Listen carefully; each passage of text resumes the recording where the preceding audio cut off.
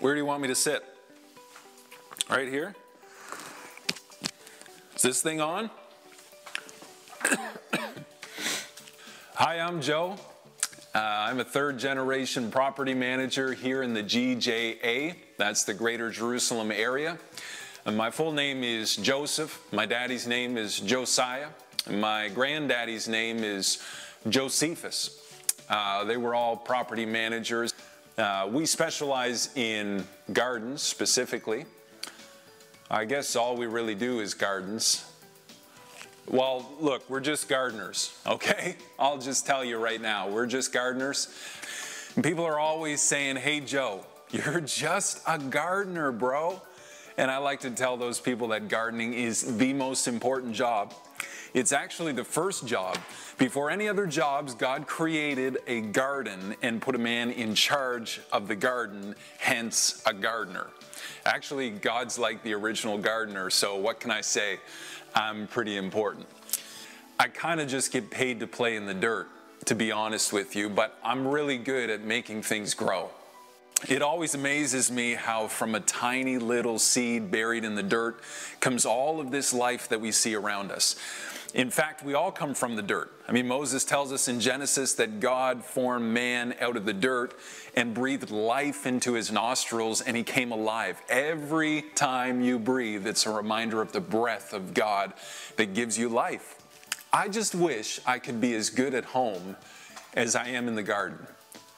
I mean, in the garden, I'm in my elements, I'm seeing things grow, but at home, let me put it this way, my relationship with my wife, my kids, it's wilting, it's dying, it's withering. There's thorns growing up. The soil is dry. I think it might be too late to turn things around. That's why I spend so much time at work. I'm failing at home, but hey, work has never been better. Our company is expanding. The number of properties that we oversee is growing every day. I just don't have the time or energy to put in at home, you know?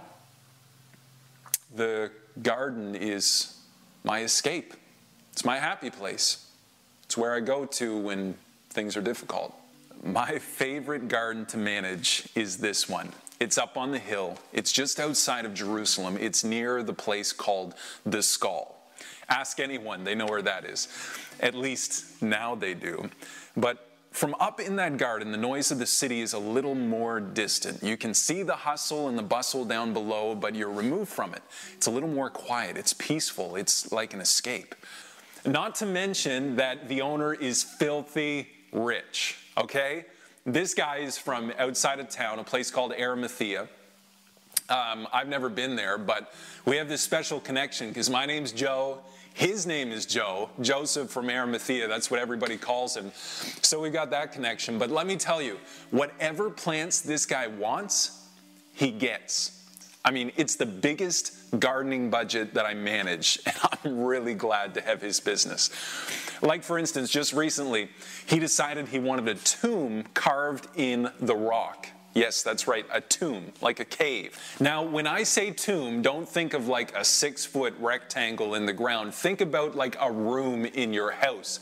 I mean, this was extravagant. He spared no expense. He brought in the top crew, and then he shipped in this massive stone, and he carved a notch in front of the tomb for it to roll in front of the opening, like this big, magnificent door to seal off the tomb. And I'm thinking, this guy's young, he's wealthy, he seems healthy, something must be wrong. So I talked to him. I said, like, are you making plans for yourself? He said no, he was fine, he was in good health. He just felt like it was something that he should do. I feel like he's too young to be digging his own grave, but I'm just the gardener. I got paid to work on that job, so I did it. That brings me to what happened last week. I mean, what a crazy week. First of all, Passover week is the busiest week in the city of Jerusalem all year long. Thousands upon thousands of people come for the festival from all around. We were actually hosting my wife's family, her parents, of course. her family. I mean, my family, we never get to host, but her family, we give up our bedroom. They're sleeping in my bed. I'm sleeping on the floor. It's the busiest week of my career, and I'm sleeping on the floor in my own house. I mean, can you get that? And let me tell you, work is crazy. Every property that I manage needs to look its best for the Passover week. We're talking fresh flowers, mulch, mowed lawns, pruned trees. It's endless. Now, this year was different, to say the least. You could almost feel the surge of energy in the city. If you haven't heard by now, Jesus of Nazareth is all that anyone is talking about these days. I mean, he always came for the festivals with his family, but this year, there was all this talk about how Jesus and his followers, the disciples, were going to lead a rebellion against the Romans. So, last Sunday, people lined up on the streets to welcome Jesus into the city like a king. Get this picture. He rides in on a donkey. Yeah, that's right, a donkey. And then people, who do they think they are? They can climb up the palm trees and tear the branches off? I never want to see a palm branch again in my life. They just tore them off. They're waving them in the air, shouting Hosanna, and then they throw them on the ground. Now, who do they think has to clean up all of those palm branches? Yeah, that's right, yours truly. I mean, the busiest week of my life, and then I'm walking the streets of the city picking up palm branches that people thought they could tear off my trees. I'm pretty sure I'm going to lose some business from that one. I put in so many hours last week. The wife was asking me to get lights up and decorations hung for the Passover. I mean, what does she expect from me? Does she have any idea how hard I'm working to pay for all the food that her family is eating while they stay in our home, sleeping in my bed? I mean, choice lamb is expensive. I've got a kink in my neck because I've been sleeping on the floor. My kids constantly want my attention. And then I suffered through the Passover meal with my in-laws on Thursday.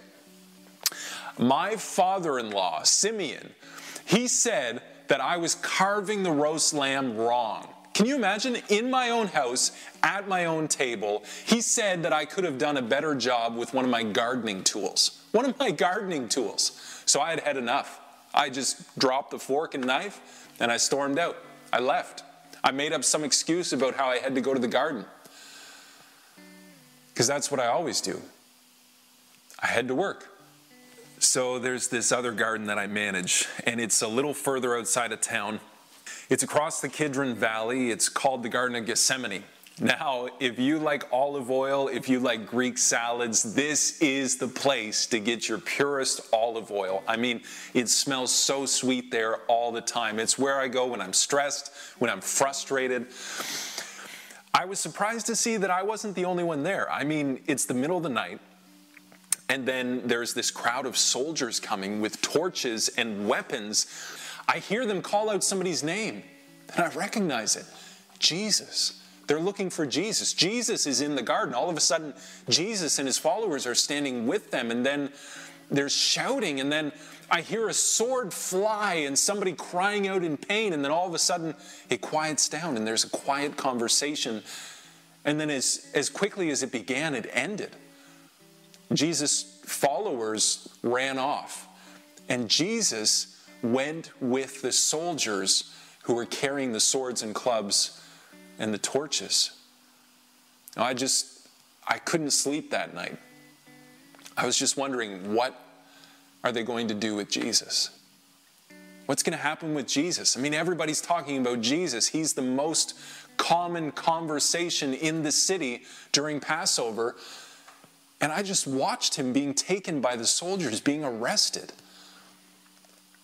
Not to mention, I'm sleeping on the floor. It wasn't a great night's sleep. So I left early the next morning for work. There was a ton of stuff to do through the city following the Passover. I mean, the place is just a mess. Plus, I didn't want to stick around and try and explain to my wife why I stormed out from the Passover meal last night. I knew it would just be another fight, another argument. It seems like that's all we do. As I gathered my tools and I headed through the city on Friday morning, my curiosity got the best of me. I just had to know what was happening with Jesus. And I quickly realized that I wasn't the only one. There were crowds of people already gathered outside the governor's headquarters. And I have to admit, I didn't get much work done that morning. Not at all, to be honest with you. I just had to see Jesus went from Pilate to King Herod, and then King Herod sent Jesus back to Pilate. And then I hear Pilate say that he found nothing wrong with this man. Jesus is innocent, so what should he do with him? And then all of a sudden, the crowd that I was standing in began to chant. They began to cheer almost, and they're shouting, "Crucify him, crucify him, crucify him." And I didn't know what to do. I'm just standing in the crowd. I didn't want to see Jesus crucified, but I felt a nudge, and I knew I'm standing with the crowd. I don't want to stand out, so I started to chant too, "Crucify him, crucify him." And then that's exactly what happened. It all happened so quick. I just followed the crowd. And they made Jesus carry his cross through the streets and up to the place called the Skull. I couldn't handle it. I've never been one to be entertained by those Roman crucifixions. They're brutal, they're disgusting and violent, and I didn't need to see that. So I went to Joseph's garden. It was close by. I pretended to work, but all I could do was listen to that crowd screaming and yelling and mocking and spitting and hitting, and I could hear the whips. I couldn't get that image of Jesus out of my head. He was just standing there. Why did he just stand there? Why did he remain there in silence? Why didn't he argue? Why didn't he defend himself? No, I've heard stories of where Jesus flipped the conversation back on the people who were accusing him, and they could give no response. They could give no defense. Why didn't he do that? But instead, Jesus just stood there in silence. He never said a thing. Actually, he did. I remember one thing that he said. As I was there in the garden, I overheard him say, "Father, forgive them." How could he say that? Why would he do that? I paused to pull out my lunch because it was about noon. And this is where things got really crazy. I mean, everything went dark. It was like the sun disappeared. It was like the darkest night. No longer was it the sound of mocking, but it was the sounds of screaming in fear. People couldn't see. People didn't know what to do. In the distance, I could see lights being lit in the city and the faint sight of candlelight in the distance, but it was still so dark in the garden, I didn't know what to do. I couldn't see, I didn't dare move. I just sat there. This was it. This was it. This was the end. All of a sudden, all I could think about was my family, my wife, my kids, my neglect as a husband and a father, the way that I stormed out, the way that I spoke to my in-laws. If this was the end, I'll never get to make things right. I mean, how could God accept a person like me? Just then, I saw a crowd coming with torches, and they're weeping and crying and mourning, and I can hear a familiar voice, somebody giving directions, somebody showing them where to go, and I can see they're carrying something big, something wrapped in a sheet. And I recognize the voice. It's my boss. It's the owner of this garden, Joseph of Arimathea. He's coming in. I didn't know what to do. I didn't know how to explain that I wasn't working. I was so wrapped up in emotion, I just jumped behind the tree and I watched. He and some others had the body of Jesus. They had just taken it down from the cross and they were bringing it to the garden to lay it in the brand new tomb that he had just finished. And then they rolled that huge stone over the entrance, and Roman soldiers stood guard in front of the grave. As quickly as it began, it ended. Everyone rushed home to prepare for the Sabbath because it was already late in the day. Let me tell you, that Saturday was the longest, quietest day I have ever experienced in the city of Jerusalem. I mean, the place is just swelling with people, but yet there was a silence. It was as if everyone was holding their breath to see if it was actually true, if Jesus was actually gone, if he had actually died and been buried. My wife knew something was up, but I just kept quiet. I didn't know what to say. She kept asking, she kept nagging, "Talk to me, Joe." So I stormed out again. I went up to the roof of our home. The city was so quiet. I mean, how could so much yelling and screaming disappear in just one night? Was that it? Is it over? Could that really be what all of the uproar, all of the conversations were about? How could so much yelling and screaming disappear in one night? It was like everyone was holding their breath. My kids found me up on the roof and they came running. They had all kinds of questions. What happened to Jesus? What did they do? What's going to happen with the Romans? What about us? Are we safe? Is he coming back? And I didn't know what to say. I didn't want them to see me crying, to see me upset, so I just yelled at them, "Get back inside." And they ran in tears.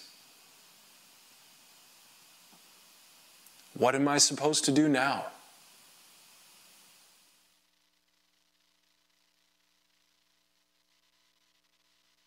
Fast enough.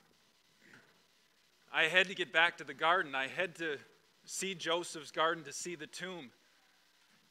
And as I arrived at the garden, I felt the earth quake under my feet. An earthquake. Are you serious? This is the craziest weekend of my life. I've never felt an earthquake in the city of Jerusalem.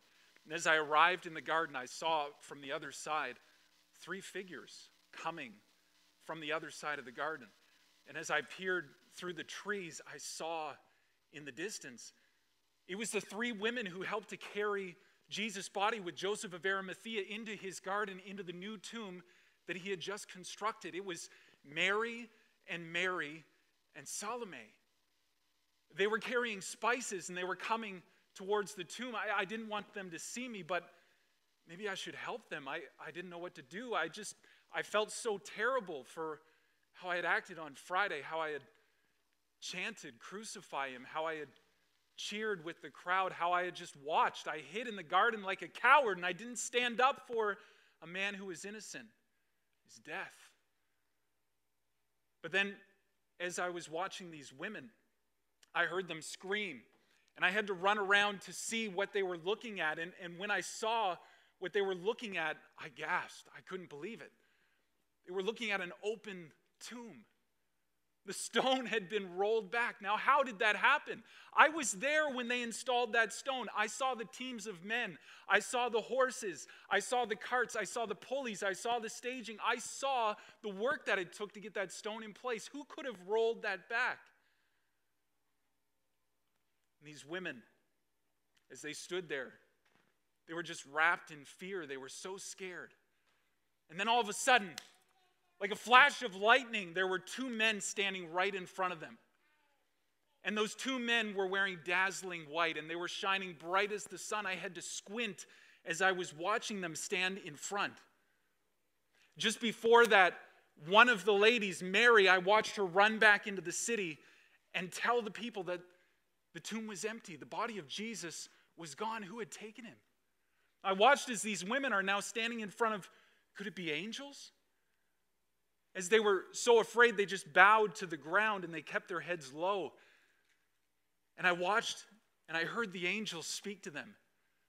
And the angels said to these 2 ladies, they said, "Whom are you seeking? Why do you look for the living among the dead? Jesus is not here, he is risen.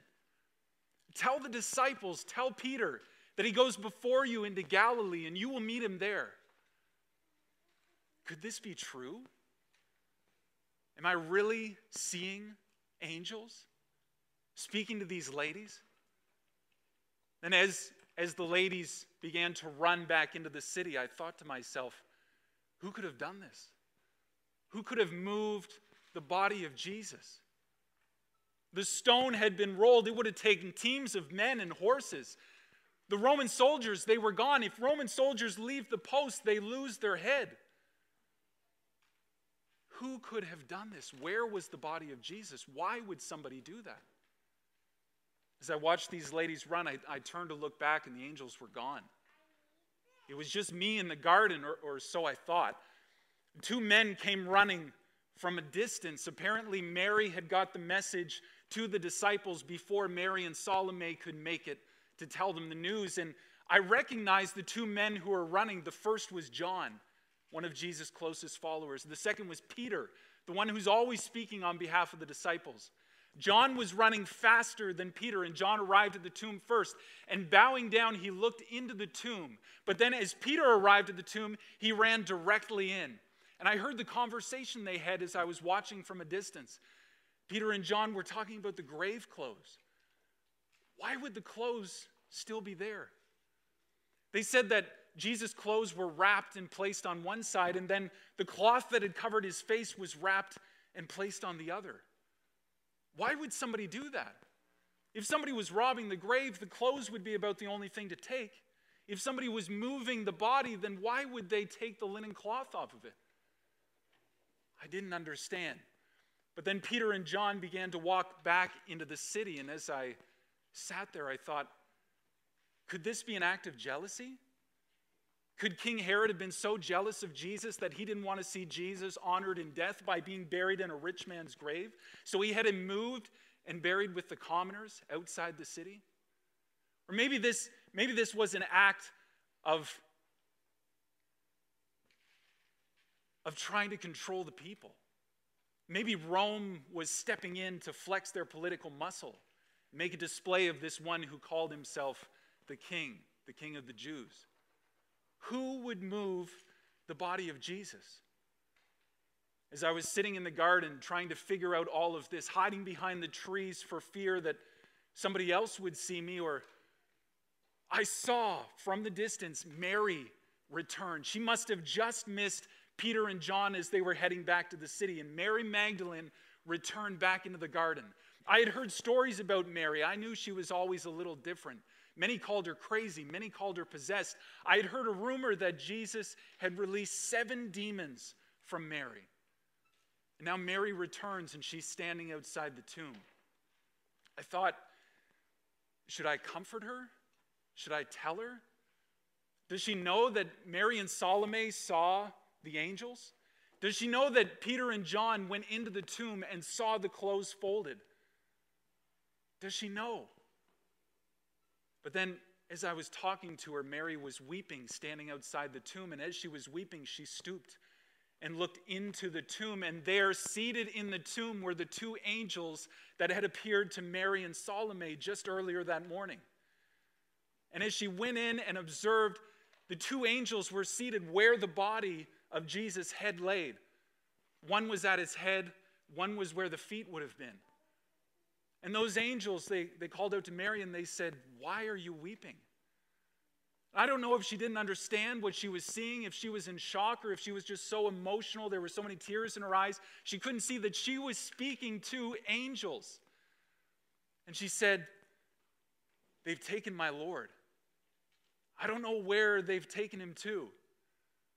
It was almost like Mary missed everything that was going on. And as she turned away from the tomb to walk away, all of a sudden, there appeared a man standing in front of her.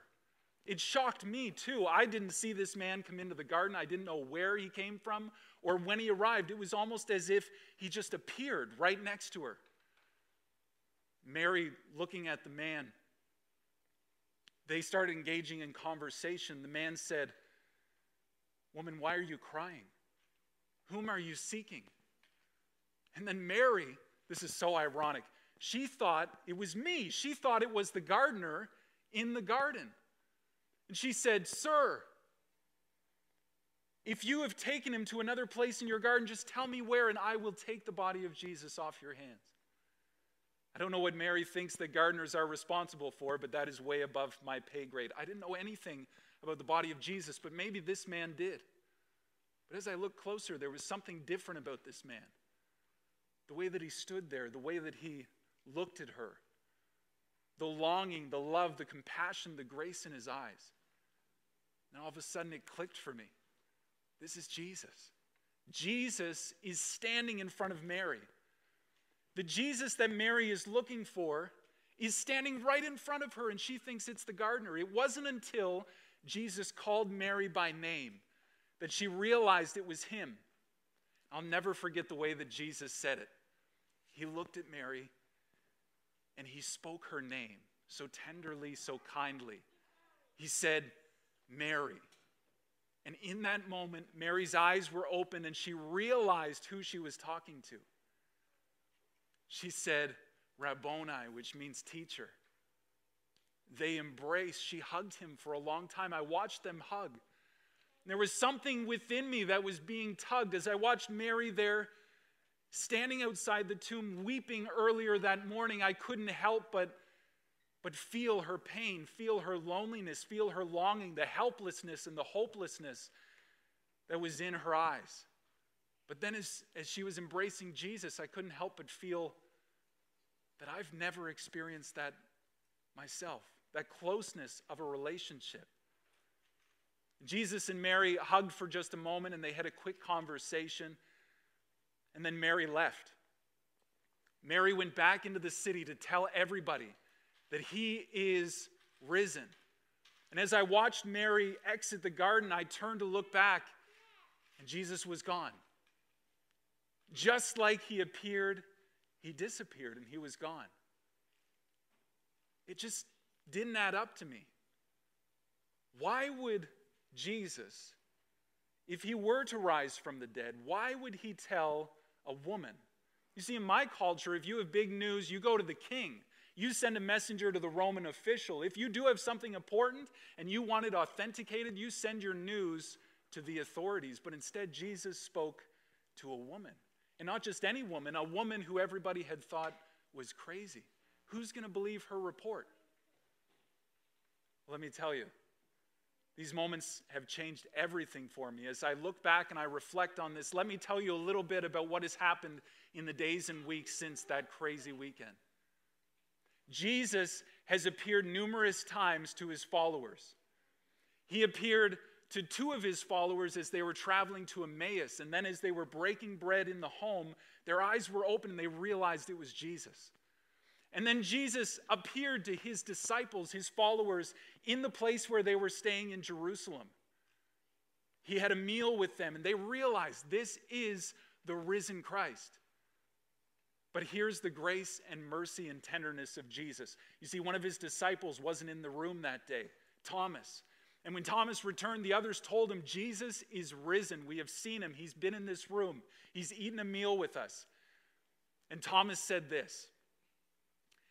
He said, unless I see the nail prints in his hands, place my fingers in the scars, place my hand in the wound in his side from that spear, I will never believe. Well, let me tell you, Jesus is so good. 8 days later, he returned to the place where the disciples were staying. This time, Thomas is there. And when Thomas saw Jesus, and saw the marks, he believed. He knew Jesus was the Christ. Jesus has appeared to over 500 people since rising from the dead. Let me tell you, this has changed everything for me. When it comes to my work, I realize that life isn't just about a paycheck. It's not about advancing the family business. It's not about adding another garden to my portfolio at work. Life is short. And I need to live life in light of eternity, because this life is not all that we have. There is life. Jesus' resurrection proves that there is more yet to come. The best is yet to come. And then when it comes to my family, I finally faced up and had the tough conversation with my wife. I asked her to forgive me. And my kids, if they could ever forgive me. I've realized that relationships are so much more important than status, than selfishness, than my reputation. As I watched Mary in the garden that morning, and I watched her weeping outside the tomb before she met Jesus, all I could think about was my family and the absence, the loneliness that they feel when I'm constantly running away. And then when Jesus was embracing Mary in that relationship, that oneness, that closeness, that's how I want to treat my family. But ultimately, I've realized that my family needs more than I can offer them. My family needs Jesus. And that leads me to the last part. This is the most incredible change in my life. You see, I'm no longer just Joe the gardener. I'm Joe, the one who Jesus loves. And my life is no longer just about making it to the weekend or escaping the hard things or trying to take the easy route or just running off to work when my family's frustrating me, just trying to get through the day. Now my life is about really living. I have purpose. I have hope. I have a home. I have a reason, and his name is Jesus. You see, when I saw the resurrected Jesus, I realized that the way that I was living my life didn't make sense with what I saw. And the only real life is Jesus' life in me. I want to thank you so much for letting me share my story today. It's an incredibly strange story that took place in the garden that day, and I have more people to tell. We have more people to tell. You see, as we send this story, we need to continue to multiply this story because there are people who haven't heard yet. There are people who are just trying to get through their days like I was trying to get through my days, hurting and abandoning the people around me. But now I realize Jesus is my life. He's my purpose. He's my hope. And I have more people to tell. Thank you so much for having me here today.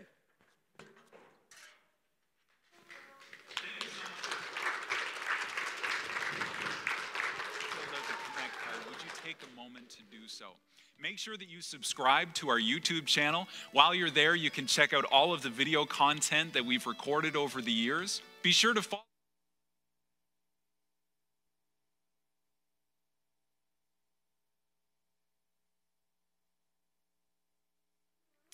We're a good news people. Our lives are shaped by the good news. And we are a mission people because we are our purpose in our lives is shaped by the good news.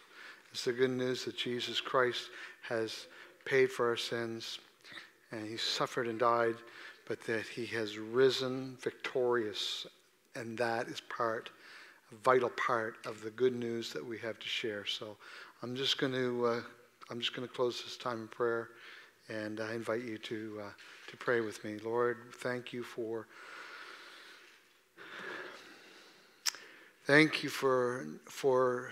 being willing to come for us. Thank you for being willing to suffer for us. Thank you for being willing to substitute your life and to die in our place.